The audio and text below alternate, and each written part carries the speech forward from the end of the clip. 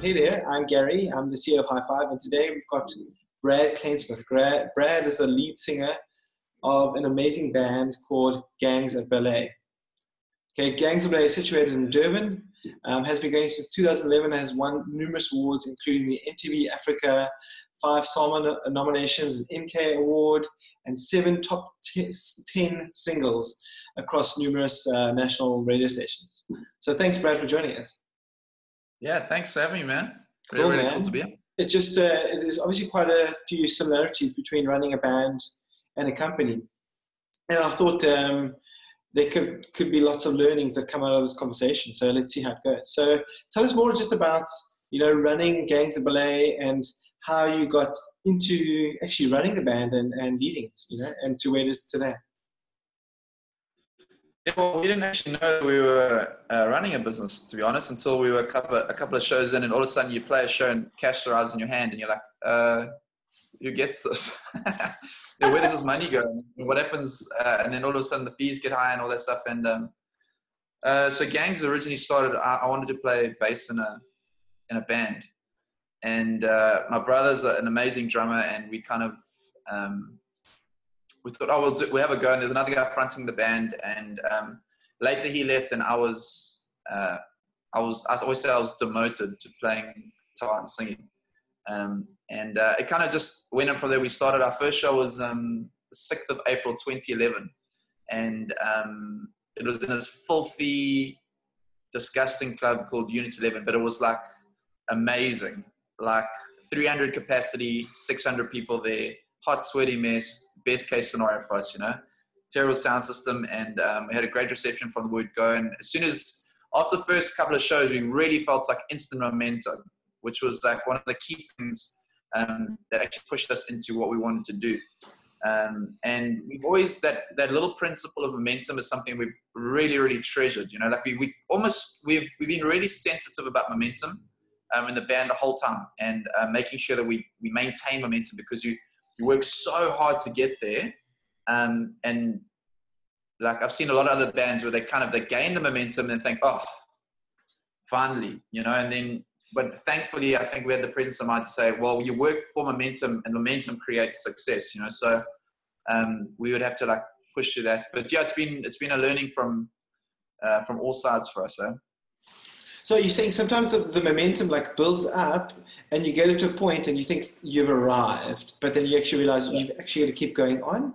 Or you're saying sometimes you're almost going too far past the momentum and pushing it too much? So I find especially with kind of up and coming guys, it's an obvious example is when they think they sign a record label, like a record deal, and they're made. But that's only step one. Yeah. So it's very underrated how hard it is to gain momentum. And momentum is not the destination, that's the starting point. It's only once you have momentum that you gain success. So it's kind of you actually work so hard just to get to that point. But you've got to double your workload once you hit that thing, because it's only at that point that you start to take steps forward. I think a similar example to that would be up and coming startups, small companies.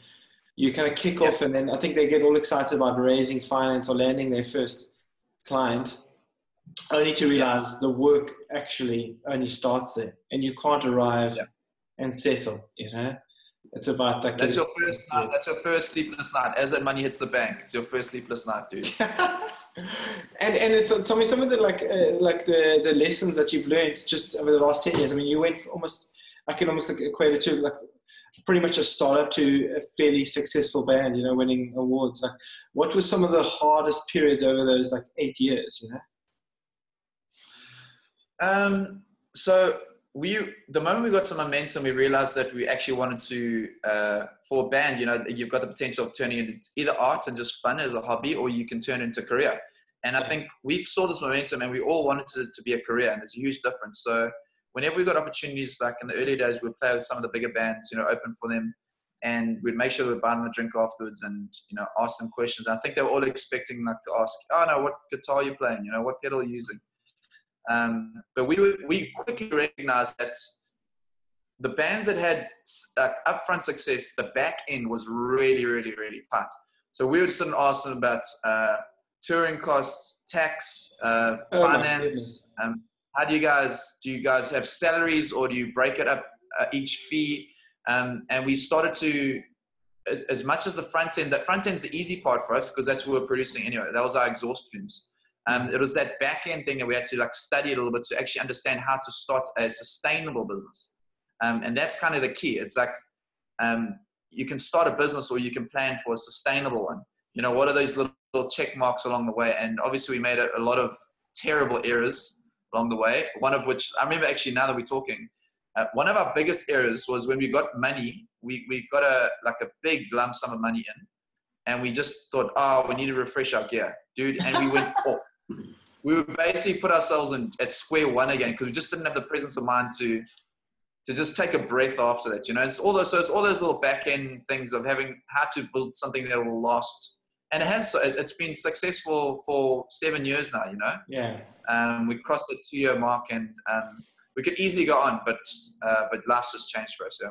Yeah. Tell me more about that. I mean, you recently it came out obviously in the news now that the band's breaking up and you're wrapping things up. I mean, tell us how you came upon that decision. You know. Yeah. I mean, I refer to us as active creators. You know, so. Music is something that we do. It's not who we are. It's like that kind of thing. You know, it's like one of our outlets. And Johnny is he's a keyboard bass player. He's like top graphic designer. I mean, he's working on CR7 currently, which is Cristiano Ronaldo's label. And Sgt. Pepper, which is a local label. Josh has recorded his own albums. He's doing session work for guys like Matthew Mole. In the last 3 years, I've built phone applications. I'm managing other artists. I've got some crypto miners running in the background. So we've kind of had, excuse me, we've kind of had all these different things going on the side, you know. So when Gangs ended, it was never like a stuff. Now what? You know, we were kind of generating these second lives in a sense. And it's more like we kind of got to the point where like Gangs has been amazing. We're all still mates. Like relationally, we've been like amazing. Yeah. We've really worked on that to make sure that we don't fight because that's how 90% of bands kind of break up.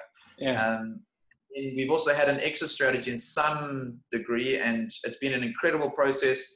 We've got the photos and videos to show for it. We've got the networks that we've generated over that time.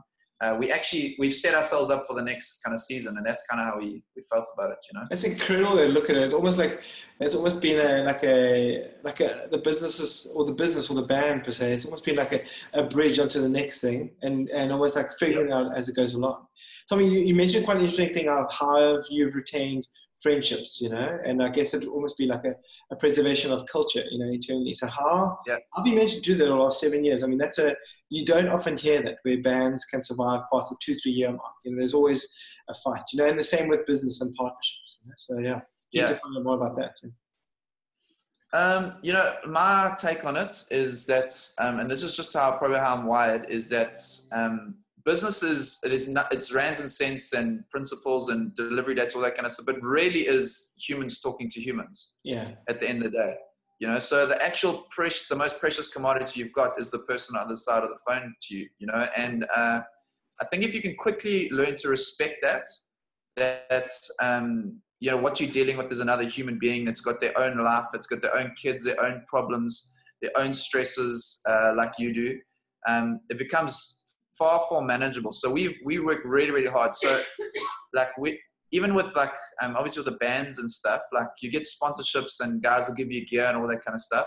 We actually said no to a lot of like weird sponsors just because we didn't actually know these people. We didn't connect with them as humans, and we invested our relational time in brands and people that we believed in. And we've had, which means that every relationship that we've had has been pretty much like 4 or 5 years each relationship. And they've been extra for us, you know, and that's also helped with our business. You know, if someone's handing you guitars, you don't have to buy a guitar, you know.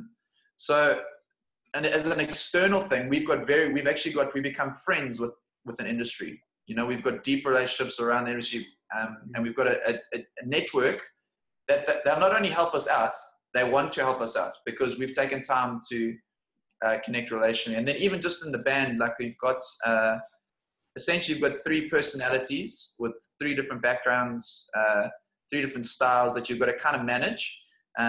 And we've had a very flat organization, where we've erred on preferring the person on the opposite side to ourselves. Wow. So humility has been quite like an important thing. I think the biggest issues where 99% of issues with the relationship is when there's an ego involved. Yeah. When you want to be right and you don't allow someone else to be right, even if they're wrong. Yeah. You know, there's no presence of mind. Like when you self-consume, this is my thing. I'm going to do it. I'm going to make the plays. I'm going to go forward.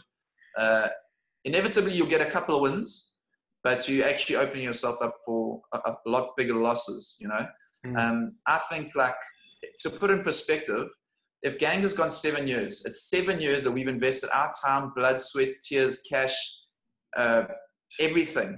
So now in 7 years to have a fallout with one of the members, it just leaves like a really bad taste for 7 years of investment. Yeah. And we just not prepared to do that. So we've been very, very careful along the way. Everybody, if someone's not putting the weights, we speak to them. We say, dude, let's do this together, you know? Yeah. Yeah. Feedback. You know, they say to us, you know, if you're not putting weights, it's not nice to hear, but the reality is, if you're all going to make the decisions and you're all going to carry the weights, you've all going to make the decision and you've all got to carry the weights. And that's the understanding that we've had as a band. Brilliant. And then what advice would you give to up-and-coming musos now, you know, that are kicking off their career as a band? I would say, like, a really important thing now is just to have a bit of a plan. So I probably meet with every 2 or 3 weeks, I'll have a young person come and say, hey, please can I have a coffee with you? And I'll sit and just give them a few pointers how to get into the industry, right? And a very clear thing that they all have is that the art is the easy part, you know? So creating the project, the sound, getting it recorded, that's actually, it's not hard because it's a very natural thing for them. But the problem is they arrive with a product and they say, oh, stuff, what? And the best they can muster up is, I'm just going to put it on Facebook.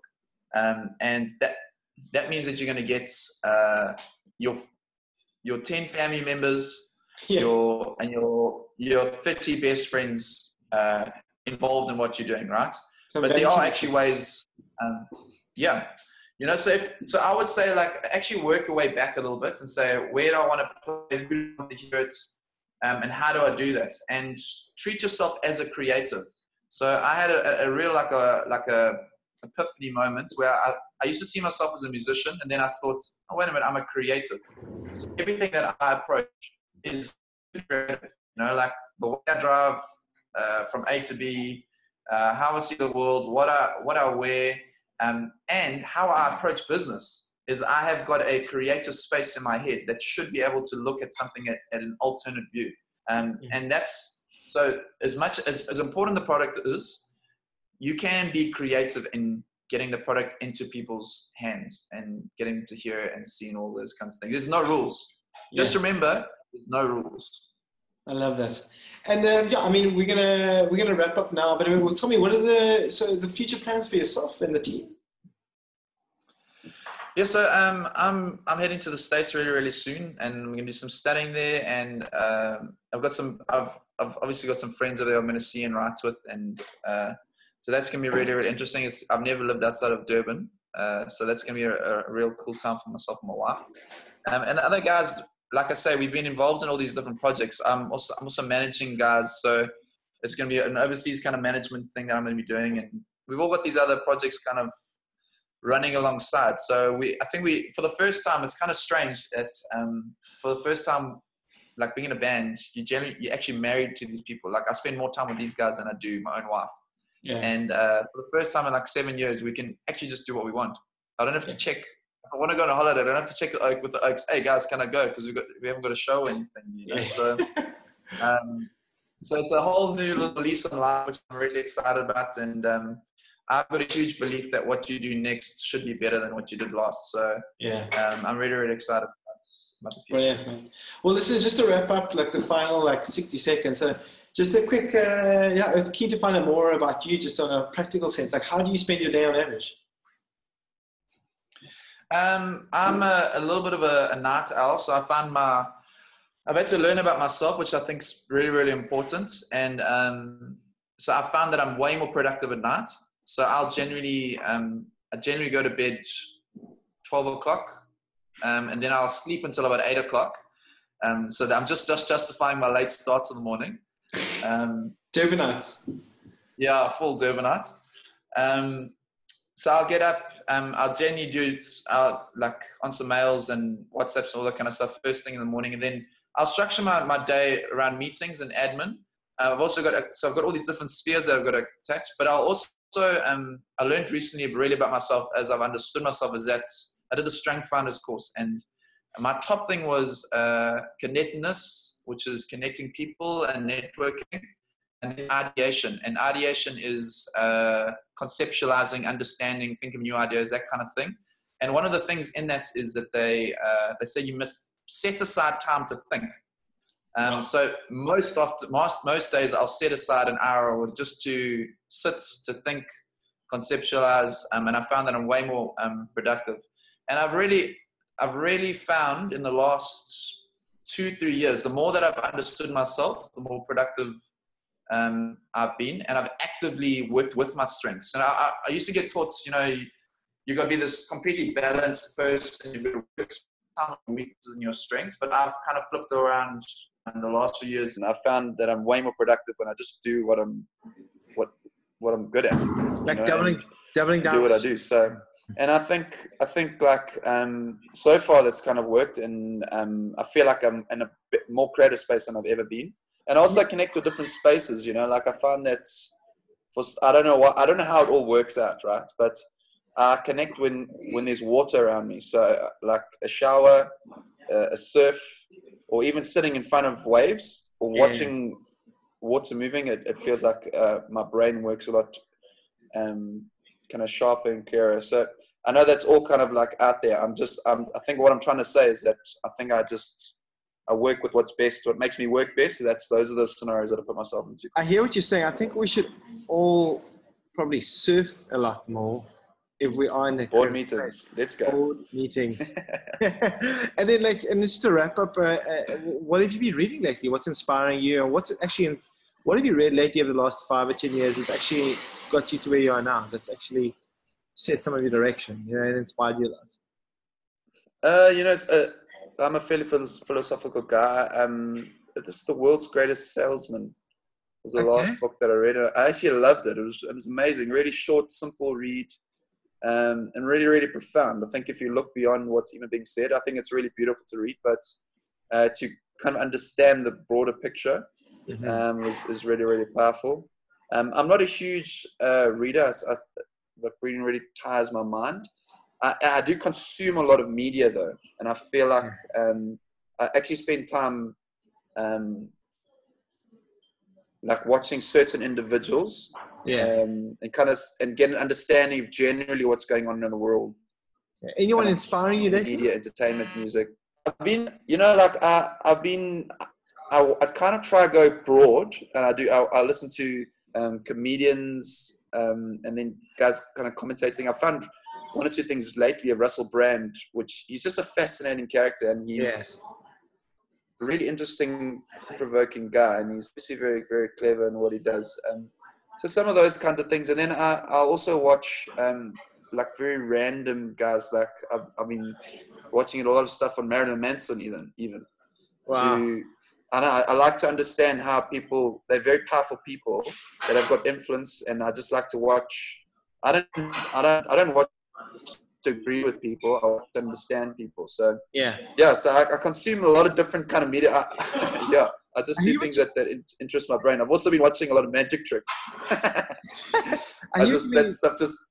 It's quite interesting you say that. Like a lot of times you don't actually have to agree with what the people are saying, but it's actually good just to hear practically why they're saying it and almost like finding out their point of view. Yeah, and what makes them tick, there's a lot of really influential people in the world for a reason, and to understand that, and not just to kind of segregate yourself into your own little corner as well, and your own little belief system, and have a little wider worldview. I think it's, even if you don't agree with someone, like it's important that you're able to embrace a lot of people, and because you need to be embraced on many levels yourself. So Cool, man. Well, how can the audience reach out to you? What's the best way of, have you got any social accounts like on Twitter or Instagram? Yeah, so I'm most active probably on Instagram and Facebook. And it's all at Brad Kleinsmith. Cool. It's pretty simple. Yeah. Well, thanks a lot for your time. Yeah? Go for it, yeah. I know, I've probably haven't tweeted for 4 years. So. And it feels like a lot of guys are migrating from Twitter to Instagram these days, hey?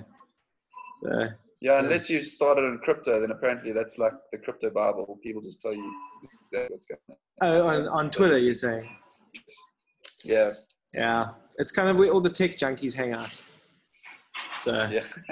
But yeah, man, thanks a lot for your time. We appreciate it, and looking forward to like staying in touch. Maybe there's so much to talk about, but maybe we can hit episode 2. And all the best for the States, man. Let's thanks, stay in touch. Yeah, cool, man. Shot, dude. Thank Peace you out. so much. High five.